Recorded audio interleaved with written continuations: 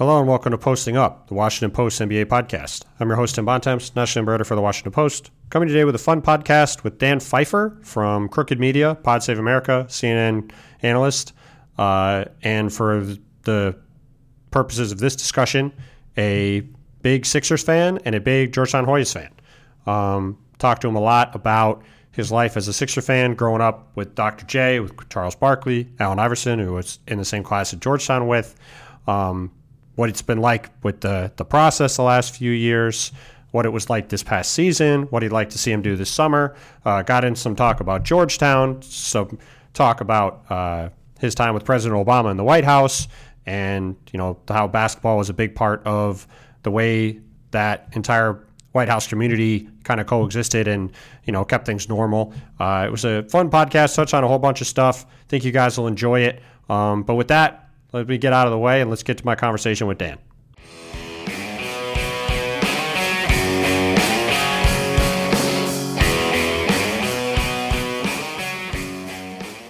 All right, joining me on the podcast, Dan Pfeiffer, CNN analyst, more importantly, host of Pod Save America's, one of Pod Save America's many podcasts as part of the Crooked Media empire, which I've listened to since its inception. So thanks for the entertainment, Dan, and more importantly, thanks for stopping by to talk about some different stuff for a change. I appreciate it. Of course. Always happy to talk hoops. So I knew you were a Sixers fan, both from your bio on Twitter and from occasional comments that would filter into the NBA Twitter sphere about it. Yeah. So are you a Philly guy in general, and just what is kind of your background with the NBA in particular? So I'm from Delaware, which is... That means you're a Philly guy. Yeah, I grew up 20 minutes from the Spectrum when the Sixers played there. I am a Philly sports fan with one exception. I'm actually a Washington football fan because my dad is from Virginia, and he gave us what during the 80s and early 90s was a blessing, and since then it's been a curse. And so, but I root for the Sixers. NBA first, always been a huge basketball fan. I was a Georgetown season ticket holder, which is where I went to school when I lived in D.C. For years, and so I'm a league pass guy. I will start watching summer league when it comes on in a little bit. So I'm a basketball obsessive human being. I was going to say that's a pretty extensive deep dive into NBA. So when you're obviously, everybody who is listening to this has an idea of what your day job is. I mean, do you have time to consume like a variety of sports, or from that amount, it sounds like a lot of your sports time sounds like it's fairly heavily invested in basketball stuff. Yeah, it's mostly basketball. I watch football in the fall. When baseball's in the World Series or whatever. If the Phillies were doing really well, I would watch the playoffs and the World Series. Like the World Cup is on, and I have a newborn at home, so I'm really up when the World Cup comes on at 5 a.m. On the West Coast time. So I've caught some games while trying to rock my daughter back to sleep. Yeah, no, that being out here, that is the one nice thing. Both with the World Cup being on basically all morning and just games starting at 4. I've learned in the last couple of years that I've lived out here, that's a real game changer. Yeah, for being able to consume the NBA standpoint. Yeah, being able to watch to be done with, especially when I was watching the Sixers on League Pass, that the game would be over by 7. 7:30, right. What time it was really nice, especially when I was working from home. So I wasn't that productive during the NBA season because I was turning on the games at 3:30, 4 o'clock when they started. Well, and this year there was finally something to watch. So, I mean, now I saw, I mean, your bio, I believe, says a process. I don't remember exactly what it is. Process truther? Yeah, process truster. Yeah. Truster. Yes. Okay. Yes. I should have remembered that. So, have you been were you kind of with the plan, Sam Hinkie's plan all along? Were you with it like when you started to see it bear fruit? Like, where do you fall in kind of the the various divisions of the acolytes of the process empire at this point? I was with it from the beginning. I had the one time that I really lost faith was when they picked Jahlil Okafor after picking Embiid and Noel the previous years. Right. And I was very upset about that. fired off a tweet from my White House account at the time about why that was terrible. And who did you want at the time? Did you want Porzingis? Did you want somebody else? Did you just not want a center? Nothing good.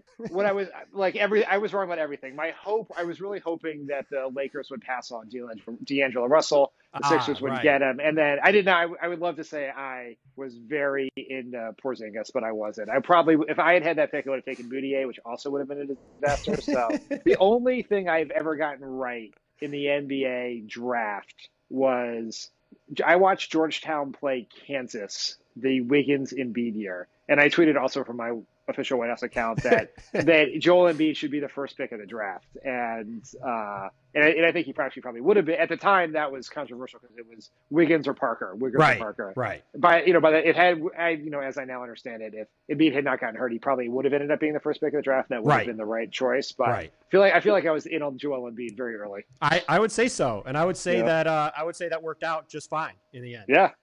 So after all of the misery and all of the infighting, like, did you participate in the like arguments back and forth about the merits of the process then, or were you busy enough that you didn't really have time to get involved in that? I would do it with my basketball fan friends, but not so much on. I was not like that's what fighting. I meant. Like I knew you were. You're deep fighing on Twitter on a variety of other subjects. Yeah, so, yeah. I meant like was that like a debate? Were you like was it as much of a debate within your within your circles as it was everywhere else, or was everybody you were with kind of on the same page? No, it was a debate. It was mostly just like good-natured ribbing between myself as a Sixers fan and my friends who are Knicks fans or Lakers fans or Wizards fans or Warriors fans, right? So it's basically they're talking smack about my team and I'm defending it, and you got to have. It's like when your team's winning like 8 games, you really have to have something. That's something, and so that's why this year was such a wonderful comeuppance for everyone who was on my case about it. Well, that was what I was going to say. Like, as a guy who has followed this team for a long time, what's the first? Because you're like late 30s, right? Early 40s, 42. Okay, so like you have memories then of like do you remember the 83 title then? You would, right? I do. I was like 8 then, so I remember that. So that's got to be kind of the beginning, like that. Those early 80s teams are like where your fandom starts, right? Yeah, like Sixer fandom. So yeah, right away, my dad took me in like 82, I think, to game at the Spectrum. I actually playing the Golden State Warriors, which I remember very well. And so remember those fans. So you Dr. J and Moses, and then the Barkley teams, and then the Barkley Mulhorn Thump and Bump teams, and then I was in the same class at Georgetown as Iverson. So then the Iverson era was like everything I ever could have hoped for. That had to be amazing. So you must have lost your mind when they won the lottery. Yeah. When they won the lottery, they got him, and then obviously 2001 was just the year they went to the finals and lost the Lakers. Was just like every day of that season was amazing, and Iverson winning the MVP. That team was just so great. But it's Sixers fandom over the course of my life has always been peaks and valleys, right? Sometimes the valleys are longer than others. It's like they have Dr. J and Moses, and they trade Moses, and then they have Barkley, and then they trade Barkley, and then they pick Sean Bradley over Chris Webber, Penny Hardaway. I can't remember which order that went in. Which Penny. Was a big mistake. Penny went third. Yeah. Yeah, and so like that was it. So that was a problem. And then you had the sort of Iguodala, J. Holiday teams that were sort of what led to the process, because we were just like 7th and 8th in the East every year, which actually those teams were kind of fun because they were competitive. But and then we went through the deep valley of the process, which if last year was any model, it's something we got a lot to look forward to. Yes, I would say so. And what was this year like? Seeing them finally take off, and not only like everybody kind of thought, like I thought they were probably going to miss the playoffs, and I thought that mostly because I thought Embiid was going to miss 25 games. Like if you told me he was going to play 60 or more, I would have thought they would make it, but I also wouldn't have predicted they would win 50 something games. I mean, at what point did you start to really go, hey, this has got a chance to be a special year for us? In the coming out of the All-Star break, they were just so good. And like Simmons had like So when the season started, it's like this will be interesting to watch because you want to see Simmons, you want to see Embiid, like maybe for the first time in a while, like you really wanted to turn on the TV and watch them. Right. Which that was true the year, I would watch them anyway, but now there was something like exciting to watch, right? And Embiid was so exciting the year before in the 30 some games he played, but it was after the All-Star break when it really just started clicking.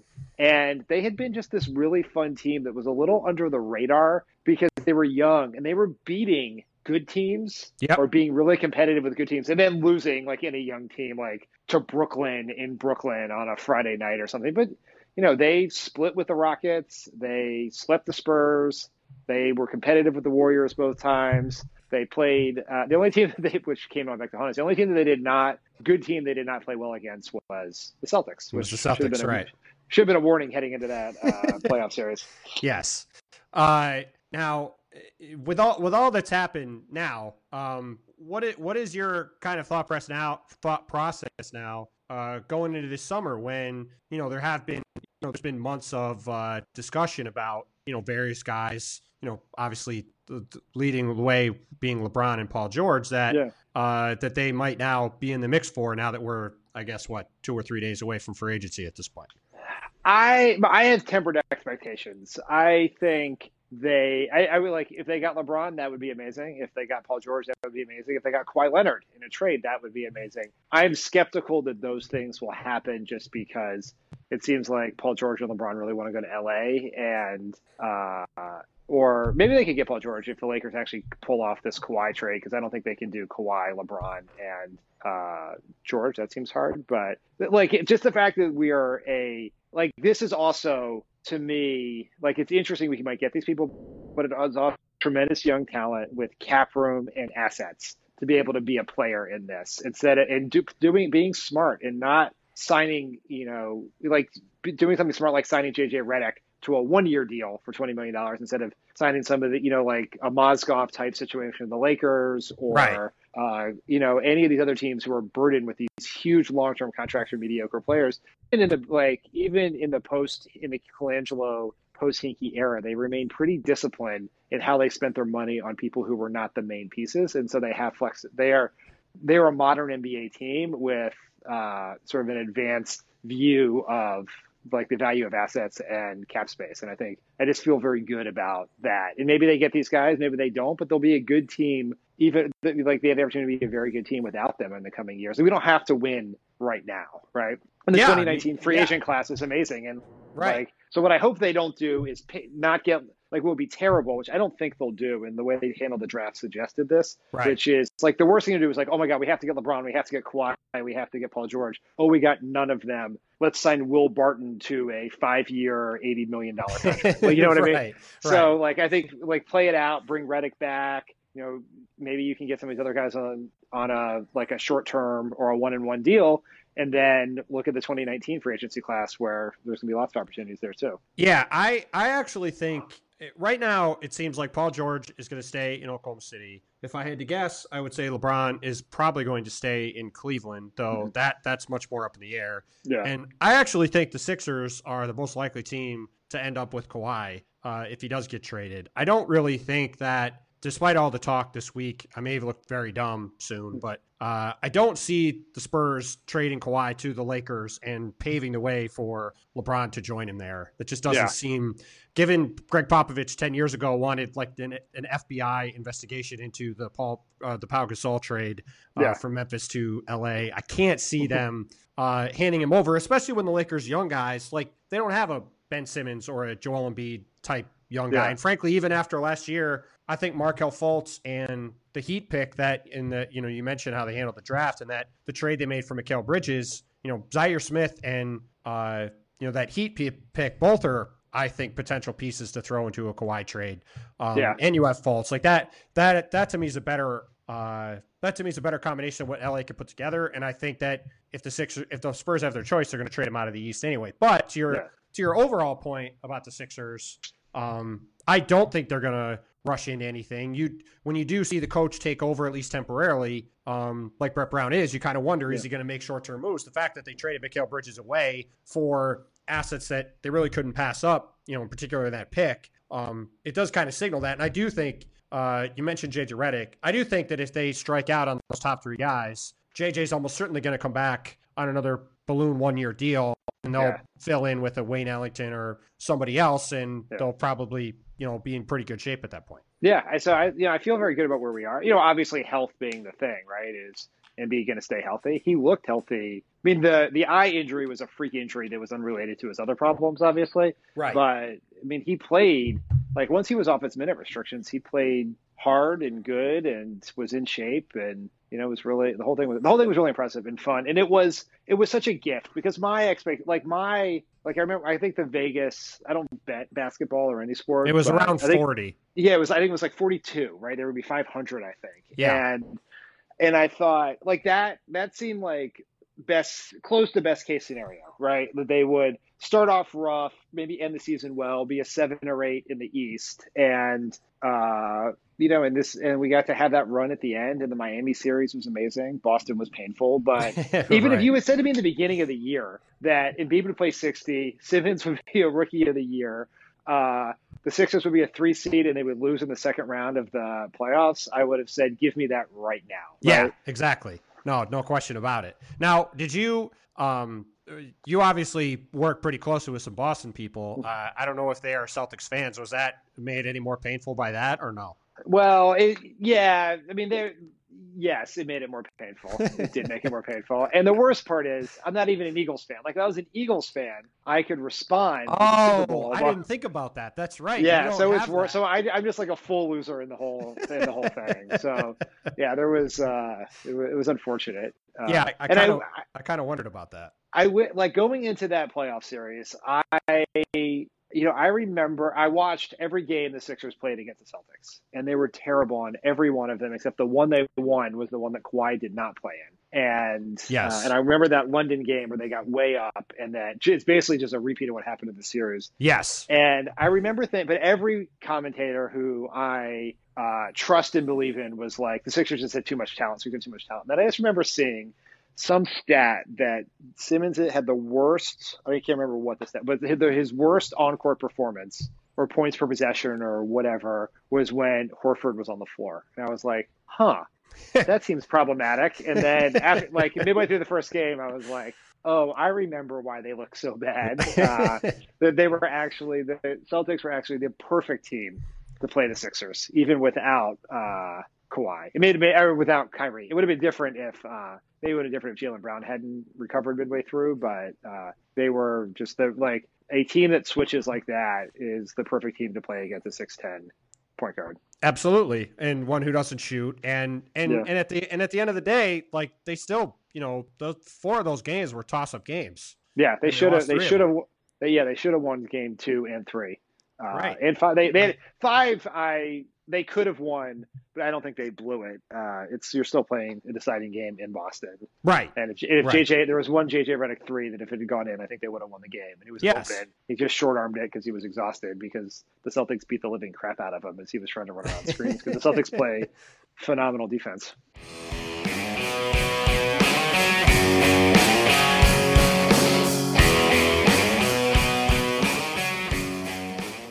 If you enjoyed this podcast and are interested in learning more about the NBA, you can get my weekly NBA newsletter, the Monday Morning Post-Up, delivered right to your inbox every Monday morning at 8 a.m. To do so, please go to wapo.st/postupnewsletter to subscribe.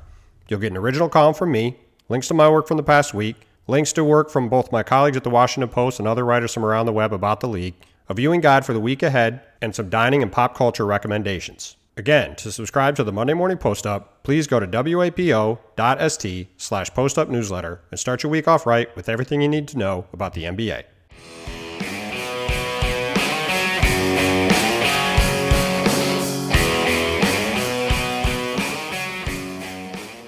No, it was a wild series, but you're right. There's certainly a lot to look forward to as a Sixer fan. What was your take on the entire burner account situation?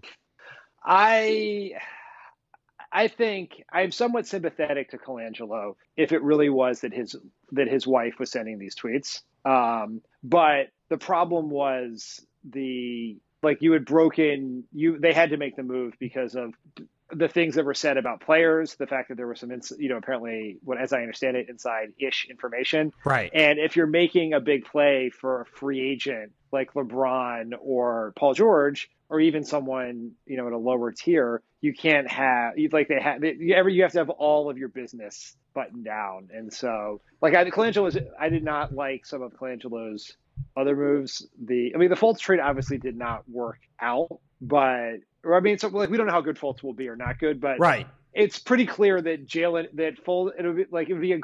to be hard to see a situation where Jason Tatum plus the first round pick seems equal to or of less value than Fultz himself, right. unless Fultz turns into Steph Curry at some point in the near future, right. which doesn't seem likely.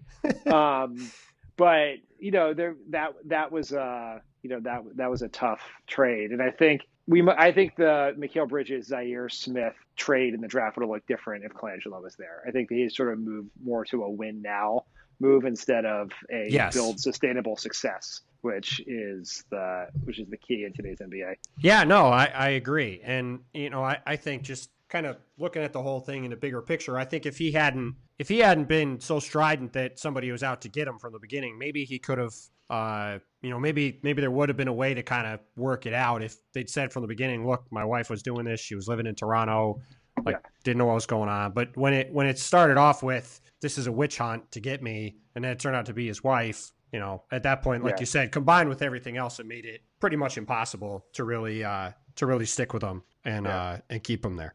Yeah, and Brett did a really good job in the draft, I think, across the board. So the fact that he made that trade, that's not a trade a coach would normally sign off on. Yeah. So that's a pretty good sign for him leaning on the room and not in the moment being like, hey, Mikal Bridges is exactly what we need. He's here. He's going to be able to play as a rookie and play a lot.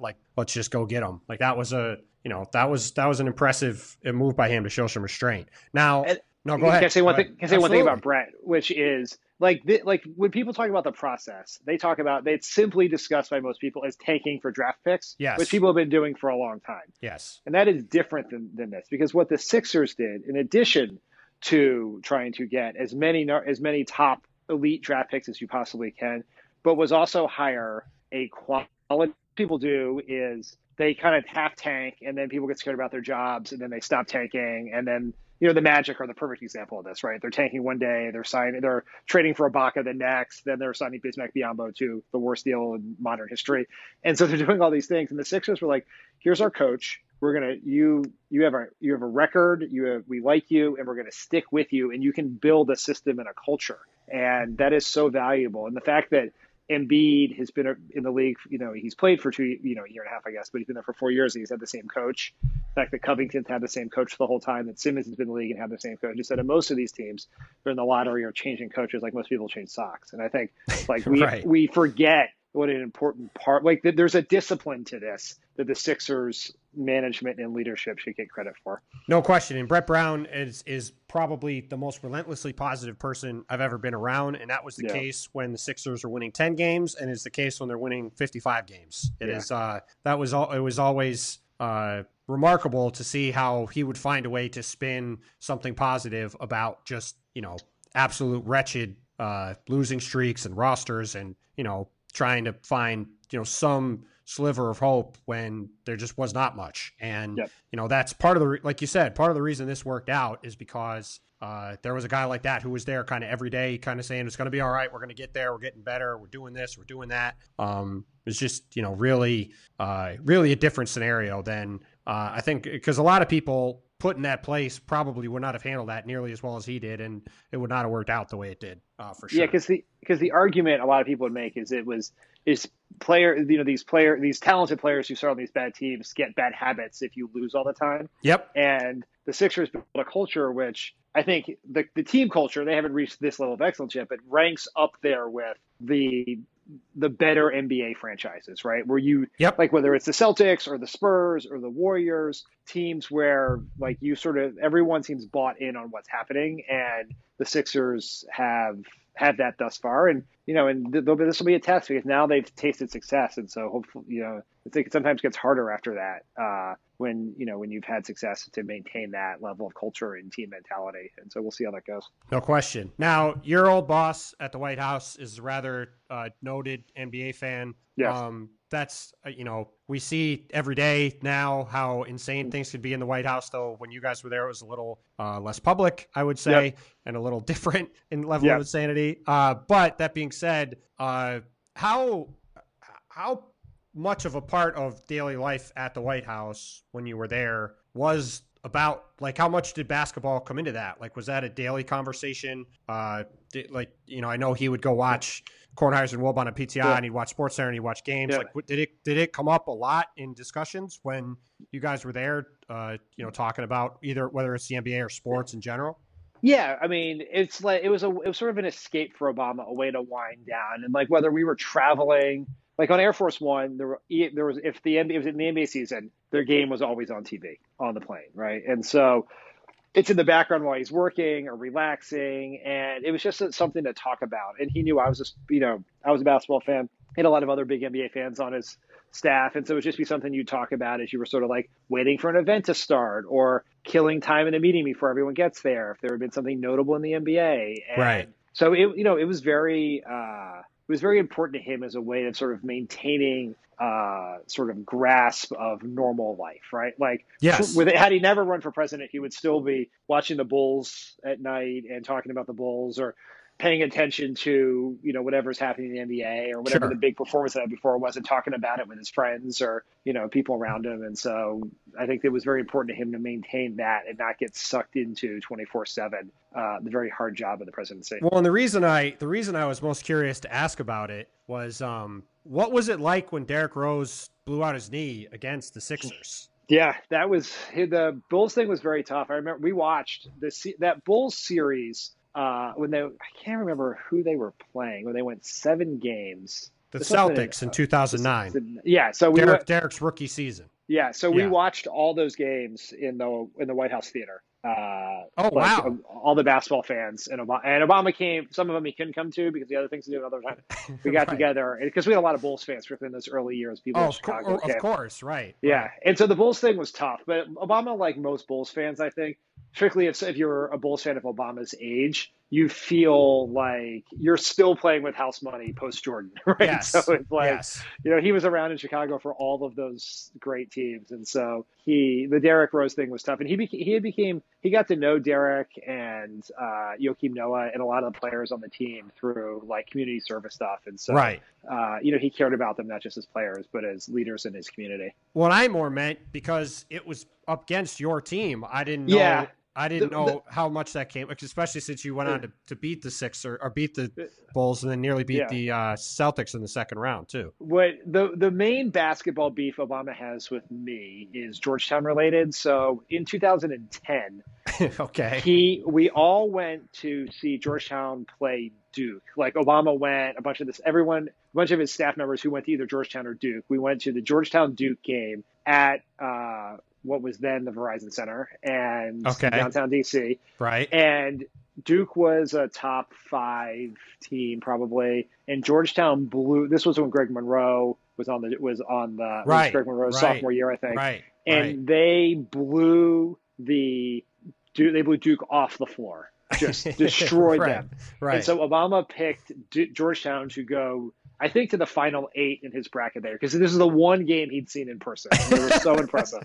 And Georgetown lost in the first round to Ohio University that year, and so it completely destroyed his bracket. So he very much liked to talk. He really held that remind you of that? For a long time. Yes, the next year they lost to VCU in the tournament, and we were on Air Force One headed to a 7-day trip to South America when it happened. And he attacked me every time. And then, like, flash forward, I think, like 2 or 3 years when they lost the Florida Gulf Coast. Yeah. We were in Jordan, and the game happened, and Obama would get the games, like those big tournament games, like later, like they would record him for him. Oh. But he's not the first round of games, right? So the game happened at 2 a.m. Jordan time or something like that. Like I woke up to watch it. Right. And I think he just saw it on his phone. And I came downstairs to the morning briefing. He was just like, Pfeiffer, again. And like shook his head, like, and kind of laughed, but not really. So. Just to add to the misery of being a Georgetown fan. Well, I wanted to ask you about Georgetown. So, you are a proud Hoya. Now Patrick is back. Interesting first year. seems to have done well recruiting Yeah. for this second year. I imagine, I'm going to guess, just kind of from my knowledge of where you're at as a basketball fan, you were probably not thrilled about the Patrick hire in the first place. And I'm curious where you're at a year in with it now. So I was not thrilled at first because I really thought they needed to break away from the old era. And I was worried about this. But then I talked to someone who had covered the NBA for a very long time, who I had become friends with, who will go nameless here. But they told me, he said, Patrick is a real coach. Like, he's like, the problem with these NBA guys is they come in and they're sort of figureheads. But Patrick has been slaving away, he's been doing real work, training to be a coach for a really long time, and he's going to come in, he's going to work. And like the whole process of getting him hired and the rollout and the existing coaches was a whole mess. And Georgetown really stepped on that in a bad way. But I thought Ewing did a very good job that first year. And that first year was sort of a lost year because he really had no players of his own. Like, he had 1 or 2 draft picks. They filled up a bunch of like graduate transfers because a lot of guys had left after, in the sort of confusion around what was going to happen to John Thompson and to JT3.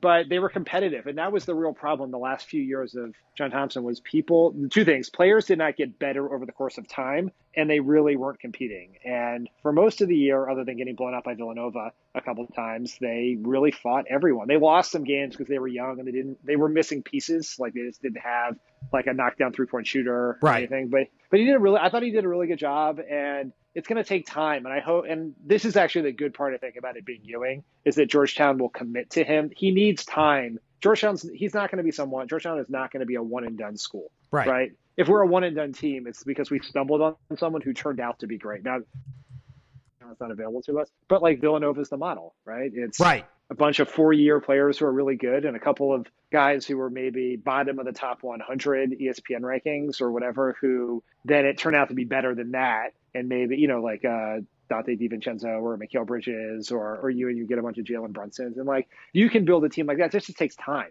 right? You're not going to, you need to hit on some right recruits and have them be there for 3 to 4 years to do that. So I think they can get back competitive into the top of the Big East again with Xavier and Villanova and whatever else. And so I feel good about it.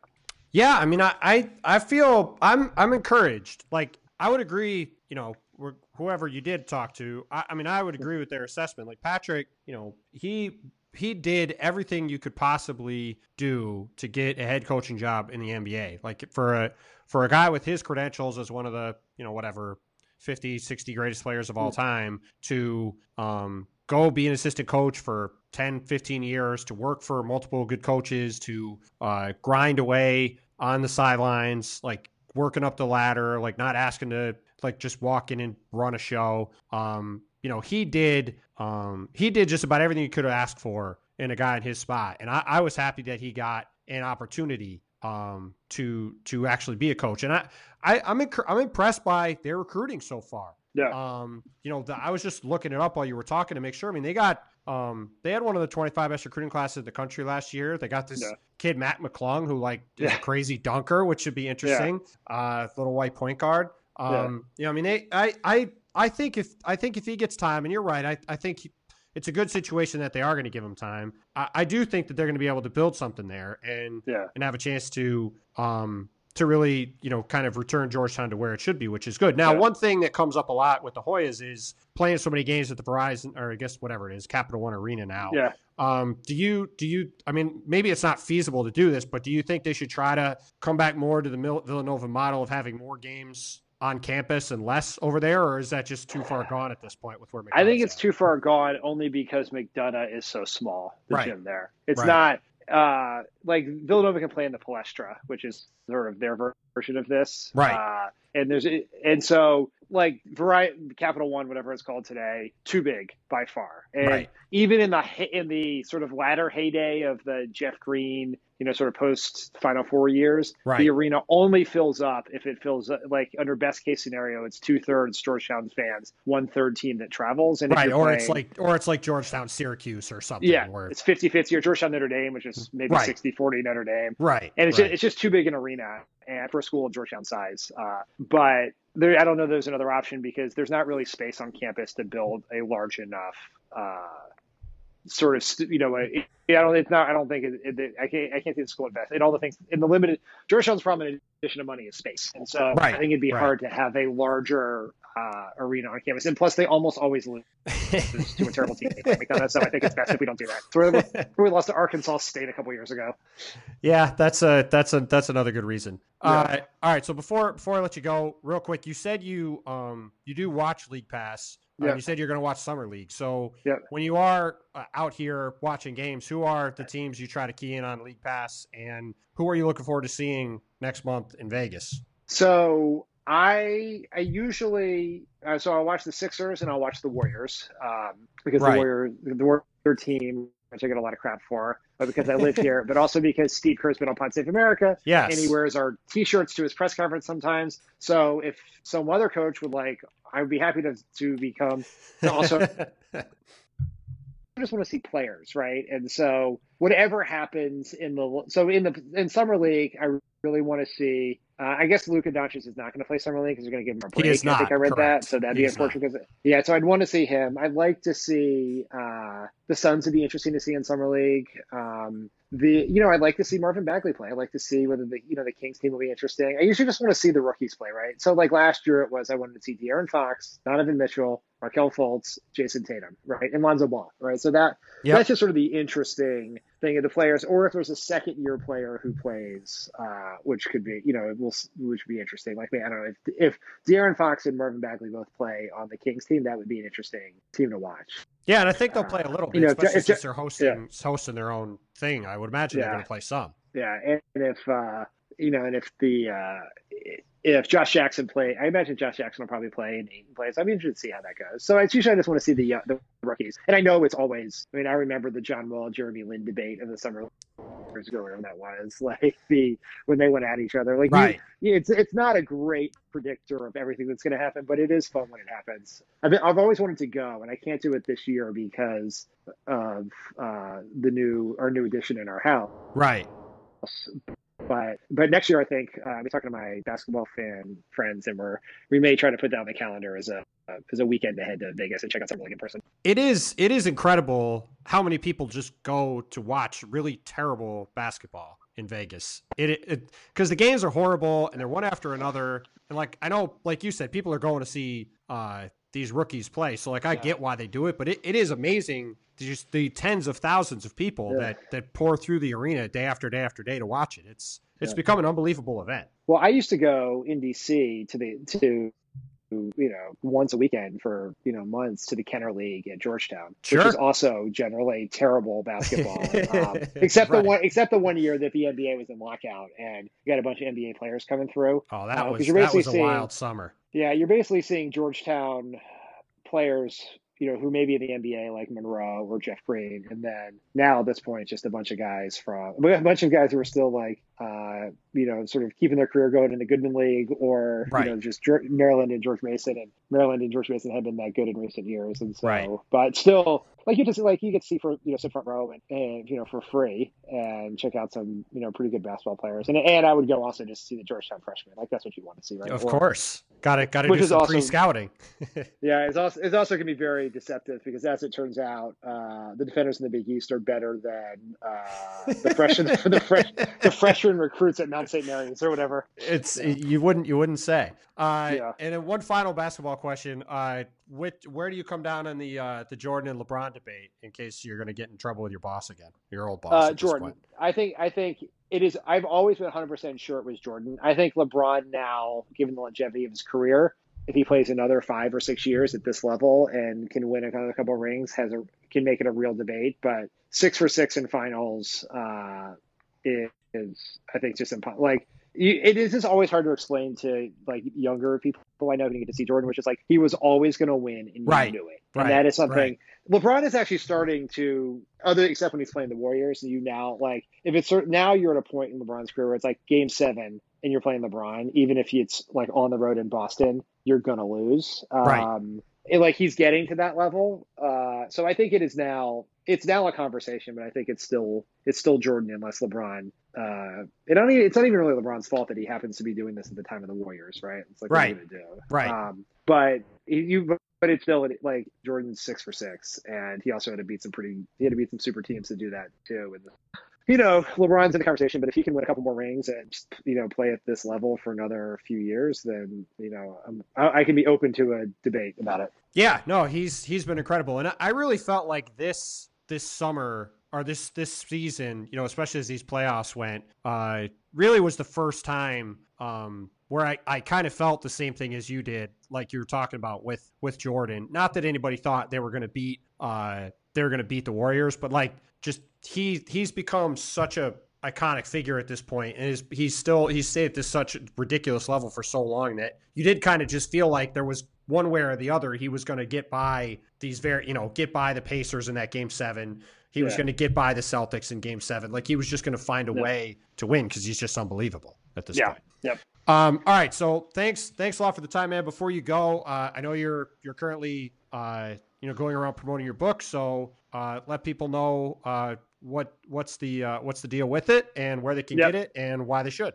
Yeah, it is. It's called Yes, We Still Can: Politics in the Age of Obama, Trump, and Twitter. It is a book about how politics changed while I worked with Obama and how Obama dealt with the forces that led to a world where Trump could get elected. You can get it everywhere you get your books: Amazon, Barnes & Noble, Target, your independent bookstore. You can get it on Audible, where you will hear me read it. So if you are a podcast fan and you want to hear my voice even more, you can do it there. And it has one basketball tie, which is the cover is a picture of an illustration of Barack Obama dunking on Donald Trump. So it all ties together with the concept of basketball.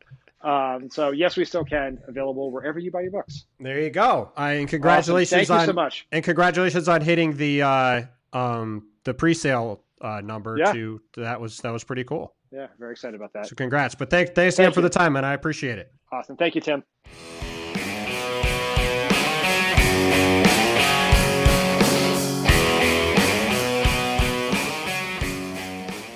Thanks again to Dan for doing the podcast. Really appreciate it. Go check out all the Pod Save America stuff and go check him out on Twitter at Dan Pfeiffer. As for me, you can find me on Twitter at Tim Bontemps, on Facebook at Tim Bontemps NBA, and in the pages of the Washington Post or on our website at washingtonpost.com/sports. Please go give the podcast a 5-star rating and review in iTunes, Stitcher, wherever else you can get it. Really helps us out. Makes a big difference, so thank you in advance for doing it.